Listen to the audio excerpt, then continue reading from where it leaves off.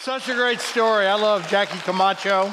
And man, I'm so glad our church sends out missionaries. It was because of the Be Rich campaign that we did in the fall that we were able to take mission trips to the DR to help this school, the Macaria School. And it's just such an important mission and missionary. And I'm just so glad she's there leading the charge. And she's such an amazing lady and has done so much. And because of Be Rich and because of your generosity, we're able to come alongside Jackie and the school there to make a difference in so many children's lives. I can't imagine how many children one day will say the trajectory of their life changed because of this mission, and you're part of that. So I can't wait to meet all those people in heaven one day to talk about that. It's so great. So thank you for doing that. Let's give Jackie another hand.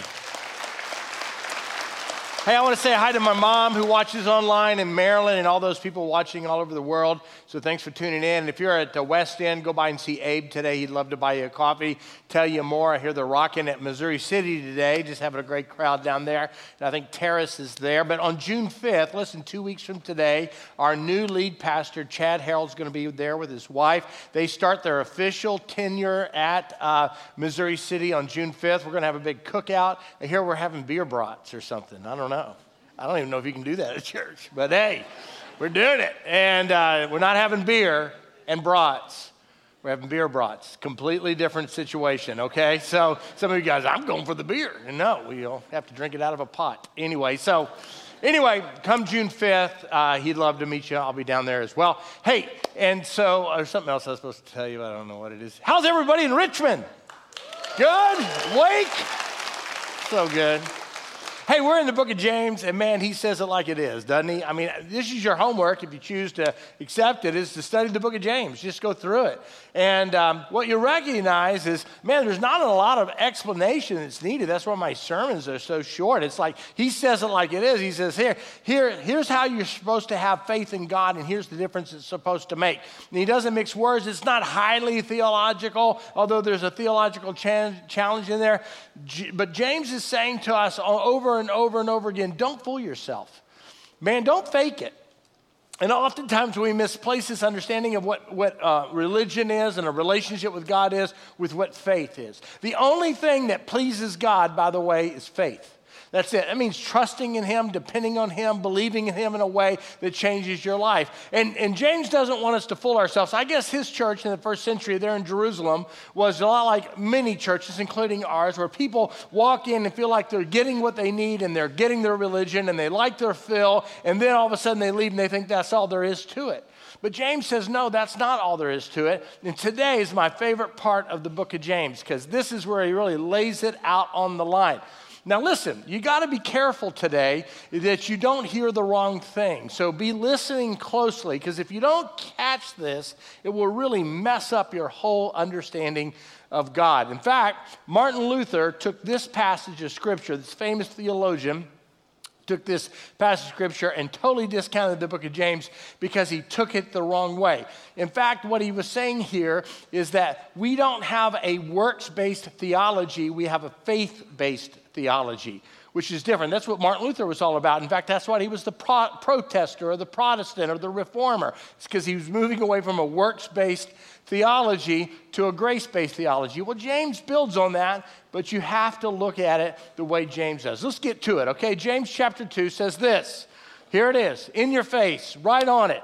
What good is it, my brothers, if a man claims to have faith and have no deeds? Can such a faith save him? So you can see the tension here. You can see why Martin Luther got upset about this. It's like, listen, what good is it if you say you have faith, but you have no works? I mean, that's the deal. If you have no deeds, is that kind of faith real? Is that a kind of faith that makes a difference in your life? Is that a real faith? I mean, that's what he's saying here is, like, you got to check it out. And then all of us sitting here today would say, oh, man, I do some good things. I'm a good person, all that stuff. But he's not talking about your works. He's talking about your faith. He's talking about check your faith. Is this a real faith? This faith is supposed to be a difference. It's a reality check. And the reality check is your faith real? I think that's a slide coming up. I don't know. Oh, there it is. Okay, good. Is your faith real faith? Thought of that myself. Put it right up there. And Because here's the deal, we confuse religion and understanding and history with faith in God. And we have to be careful to understand the difference between an intellectual assent to some truth of history and a real dependence upon a living God. And so faith, James wants to make sure that we have a real faith, something that's tangible, something that's measurable, and something that's obvious. That, like, you can't see faith, but you can see the effects of faith. You can't see the wind, but you see the effects of wind. And that's what he's talking about here. And so he goes on and gives a little example. So let me read the passage again. What good is it, my brothers, if a man claims to have faith but has no deeds? Can such faith save him? Then the example. Suppose a brother or sister is without clothes, which is a very common thing in the first century, without clothes and daily food. So you can see how destitute somebody might be. So he says, suppose a brother or sister is without clothes or daily food. If one of you says to him, go, I wish you well, keep warm and well fed, but does nothing about his physical needs, what good is that? What good is that kind of faith if it doesn't produce some sort of action? He goes on to give a better explanation. In the same way, faith by itself, if it is not accompanied by action, well, that faith is dead. It means it's useless. It's a useless faith. It's not real. And if you don't have a real faith, you're just going to walk away from God at some point. So James says, listen, that faith by itself, whatever you're calling it, it's dead. Someone will say, you have faith and I have deeds. Show me your faith without deeds, and I will show you my faith by what I do. In other words, it'll be obvious what I do. And then finishes this way. This is hard to hear. You believe that there is one true God, right? Well, good. Even the demons believe that, and they shudder. So there's this contrast that he's saying here, this idea of faith without works is dead, this idea that if your faith isn't producing some sort of action, it's not the right faith. Faith without works is dead. Let's say it out loud together. Ready? Faith without works is dead. It's dead. It's useless. Now, let me just give you a warning. This is not a sermon on you ought to get to work. Y'all been to that pastor, that sermon, that church that says, if you really love God, you'll get out there and serve. You've been to that? I've been to that church. I've been that pastor. And we do need some help in our children's ministry. Now that I'm thinking about it. Is that what James is doing? Is James trying to muster up some volunteers by using shame and guilt and ought to? Because we all feel like that. Oh man, you're right. I ought to do something. Man, that's right. I'm going to do something.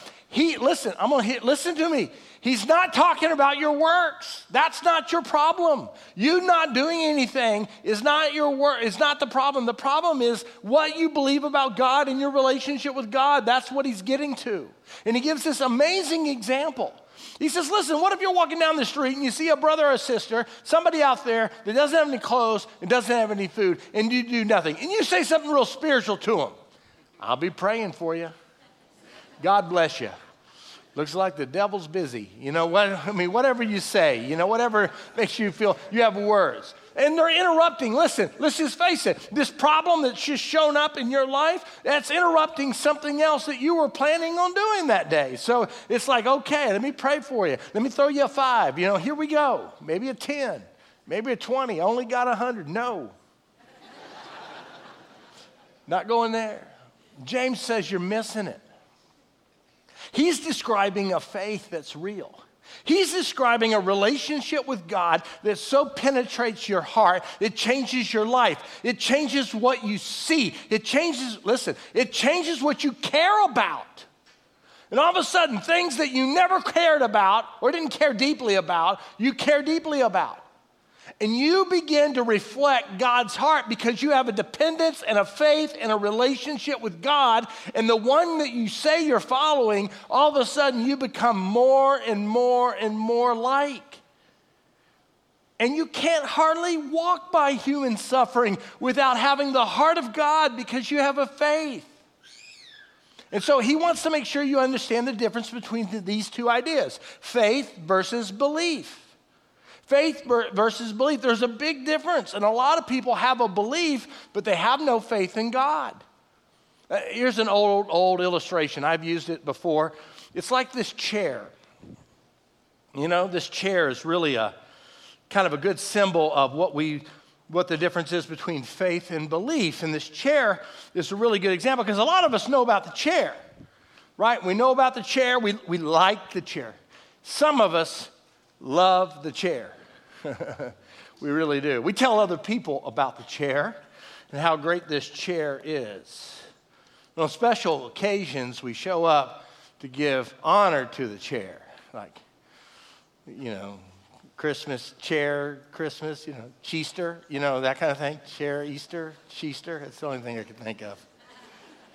You know, and we really have an affection and affinity for the chair. And then we want to study the chair. So we want to know how the chair's made, where it came from, what's the future, what's the purpose. And we can tell other people about the chair.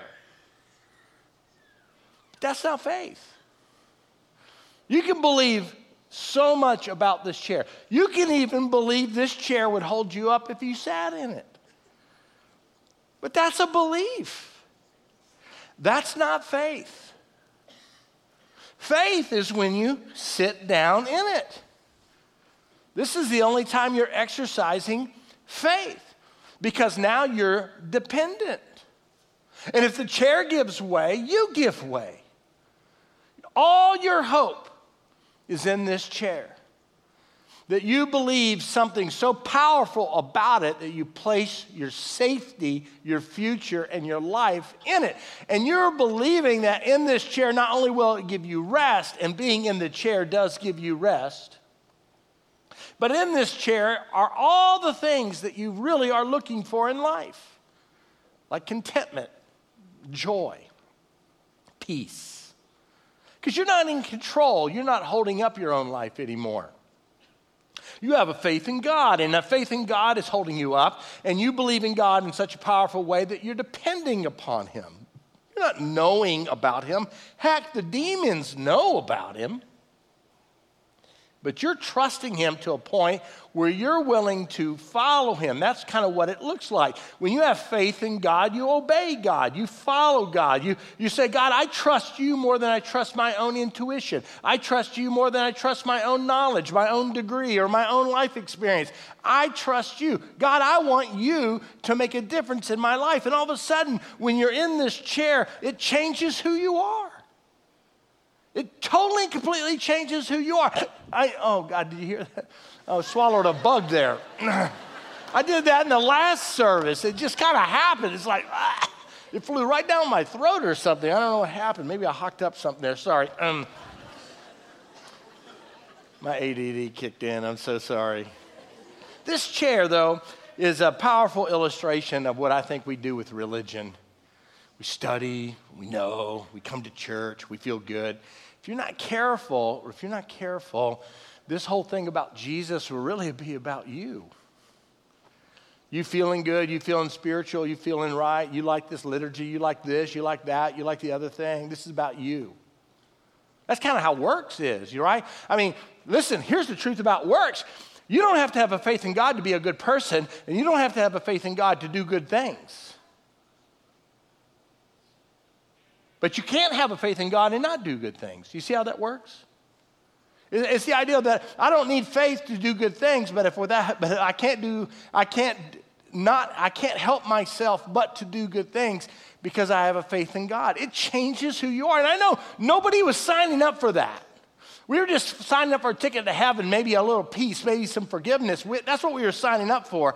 But God's signing up to mold and shape you and to form you in the image of His Son, Jesus Christ. He wants you to become something different than you are.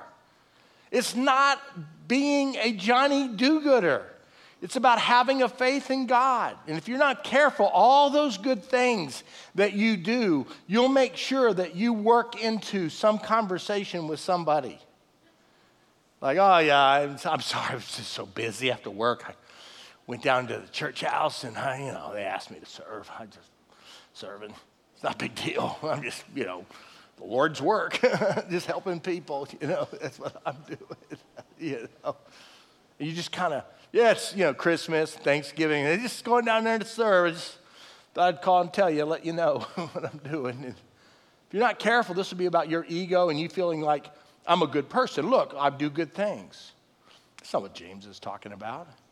He's not talking about you getting out there and serving. There's one famous theologian said, work, work, work, work, work. Who was that? Rihanna. Thank you very much. Thank you very much. Yeah. Is that nasty? I don't really know. I said that in the first service, not knowing. They said, I don't think it's nasty. But the person that told me, I thought, you wouldn't know. And work, work, work, work, work. I'm sure it's totally inappropriate. Totally inappropriate. Little Rihanna here. Is it Rihanna? Yeah, of course it is. I'm hip. I'm cool. And that's what you do. Here's the thing. It feels like some sort of a exchange program. I'm going to be good, and God's going to be good to me. That's how it's going to work, right? I'm going to be good. I'm going to serve. I'm going to sacrifice. I'm going to give a little money because, the church is needing the money, all that stuff. I'm going to do all this. And then somehow in our thinking, in our system, we think God owes me, that God's going to do something for me. I'm a good person. And so we're image managing a lot instead of having a faith in God. Because a faith in God is totally the opposite. It's not about you working. It's about who you are. It's who you're becoming. It's the fact that you care about stuff. You don't just do stuff. Your heart's in it. And all of a sudden, you're brokenhearted when people are suffering. You're tender. You don't just walk by feeling the same. And I know you can't solve everybody's problem. Man, if you're at the West End campus, I know the homeless population down there is just astronomical. I mean, people everywhere. And you can't help everybody. I get that. I'm not saying that. I'm just saying, what has God put on your heart because you follow him? What do you care about? Do you care about anything? Not, this is going to be a narcissistic religion. God help me. God provide for me. God serve me. God give me. God bless me. God, I need a miracle. God, I need a provision. I need all that stuff too. But you know what God's number one program is? Is to change you, not just to give to you. He wants to shape you. I know, I didn't sign up for that either. I just was trying to get to heaven. So it's not about works becoming the avenue to which you're acceptable to God. That's a works theology that's heresy. It's grace and grace alone. It's by grace you've been saved, not by faith, not as a result of your own works. That's not the way it works here. But what James is saying here is if you have a real faith, it's coming out in your life. So if it ain't coming out in your life, you better check your faith. I know a lot of people are like, I just need to get to work. No, that's not really the issue. He's getting to the motivation, to the heart of the whole thing. A real faith in God will cause you to sacrifice and help someone else. It'll cause you to do things you never thought you'd do. It'll actually cause you to become something you never wanted to become. You never knew to become. I remember going to, I think it was my 20 or 25th high school reunion. And I met a fellow there named Chris, who I'd spent a lot of time with in high school. There's children in here. I shouldn't talk more about this, but things got crazy. We did stuff. And some of you people who hadn't been in church all your life know exactly what I'm talking about. And I was the rebel, man. I was the pagan. I just wanted to have a good time, and I had a good time. God, so good. And then I met the Lord my senior year, kind of really started following him through college. All that 20 years go by, I go back to my reunion, run into Chris. So Chris says to me, "So what are you doing now?" And I said, "Well, I'm a pastor of a church in Houston." You could see his utter confusion. You could just see it. It's like, what? Yeah, I'm a pastor of a church. And you could see him trying to reconcile what he knew about me and the time we spent together. You know what I'm talking about? Am I being clear now? And me being a pastor, you could just tell, man, he was angry about it. You know, just like he had the angry face on. It's like, what? He said, you must have changed. That's all he could say. I said, well, I hope so. Maybe not in every way, but in a lot of ways. He said, wow. Here's what he says. I never would have guessed you would have ever become a pastor. I said, neither would I. I never would have guessed that. My family would have never guessed that. I mean, the law never would have guessed that. I mean, really. See, that's what faith does to you.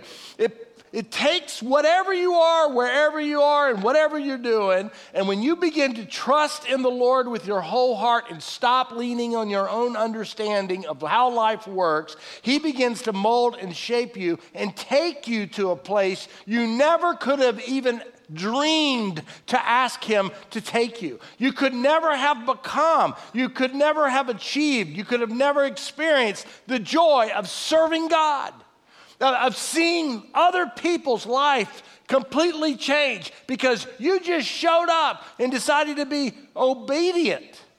See, a faith in God, in order for it to be relevant, has to radically change you over time. It's not overnight. But if it's not changing you, it's serving you. And God wanted you to surrender so He could do something beautiful in your life. So the question is, can that faith save a person? Is that faith really real? We talk a good game. But is that faith, is it real? Is it powerful enough to challenge you at the core of who you are and how you do life? Or, and there's seasons like this for all of us, are we just happy asking God for more? Are we just happy asking God to do for us? I mean, I'm asking God to do some stuff. The stuff I can't do. I'm at the end of my resources to help some people that I love very much. And I'm hoping, I'm interceding for them. I'm asking God to do something incredible. But you know, what God's doing in me is teaching me something, changing me, creating me something that I couldn't create in my own life. And I'm not sure I want all that, but I know at the end of the deal, it's better.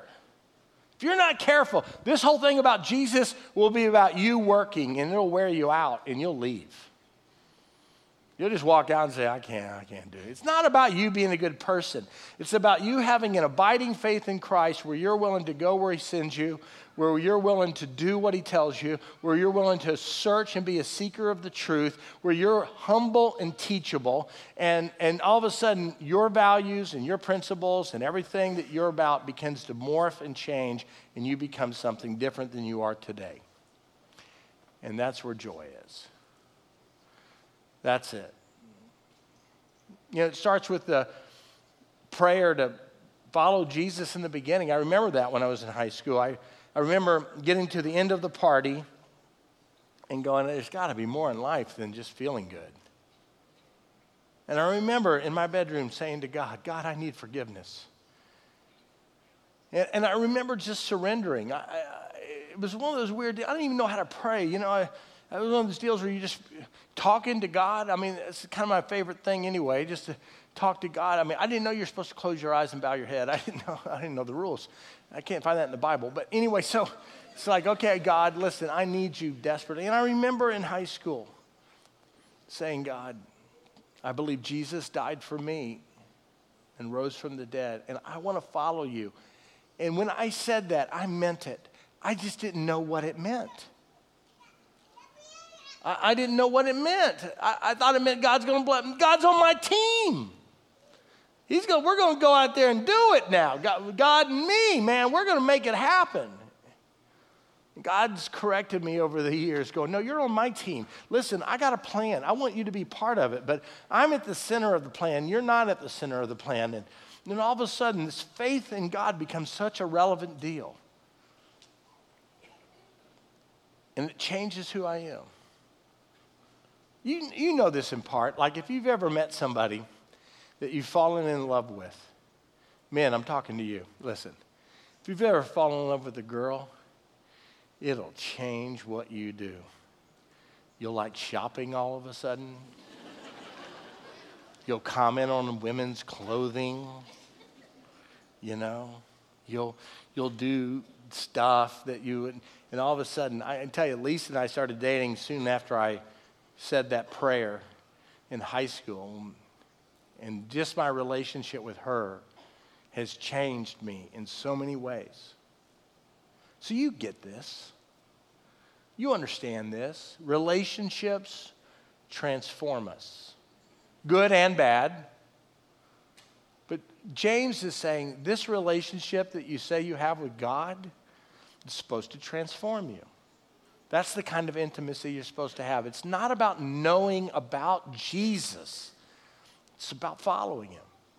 It's about hearing from him. It's about obeying him. Something amazing happens when you do that. I promise you, I never, as well as all my high school friends, nobody would have ever guessed I'd be a pastor. Nobody would guess I wouldn't be in prison. You know, it's that kind of deal. But God did something amazing.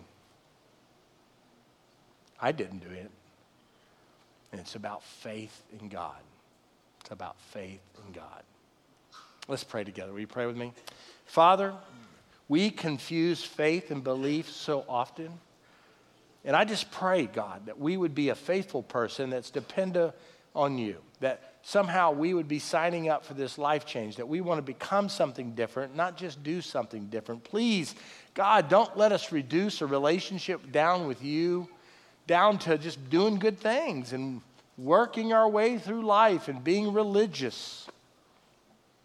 But may we be so impacted that the things we want would bring honor and please you, because pleasing you is really what we want in life. That's where happiness is. That's where joy is. That's where security is. That's where confidence is. And if you're here or at Most City or West End and you've never given your life to Christ, I want to give you that opportunity to do that, to pray, to say, God, forgive me. I want to follow you, believing that Jesus died on the cross for my sins and rose again. And I don't know what I'm signing up for, but I know I need it. That prayer is the beginning. Many of us, God, have walked away from you and have been apart from you for a long time. And if that's you today, regardless of where you are listening to me today, maybe it's time to come home. Not to do more, but to figure out who Jesus is. I pray, oh God, that we'd be a faith-filled people that lives out, that our hearts break over the things your heart breaks, like people who are marginalized, that are hurting, that are hungry, that we'd really care deeply, sincerely about other people. And this whole religion thing won't be about us, but a relationship with Jesus would be the primary thing in our life. We pray all this in his name. Amen.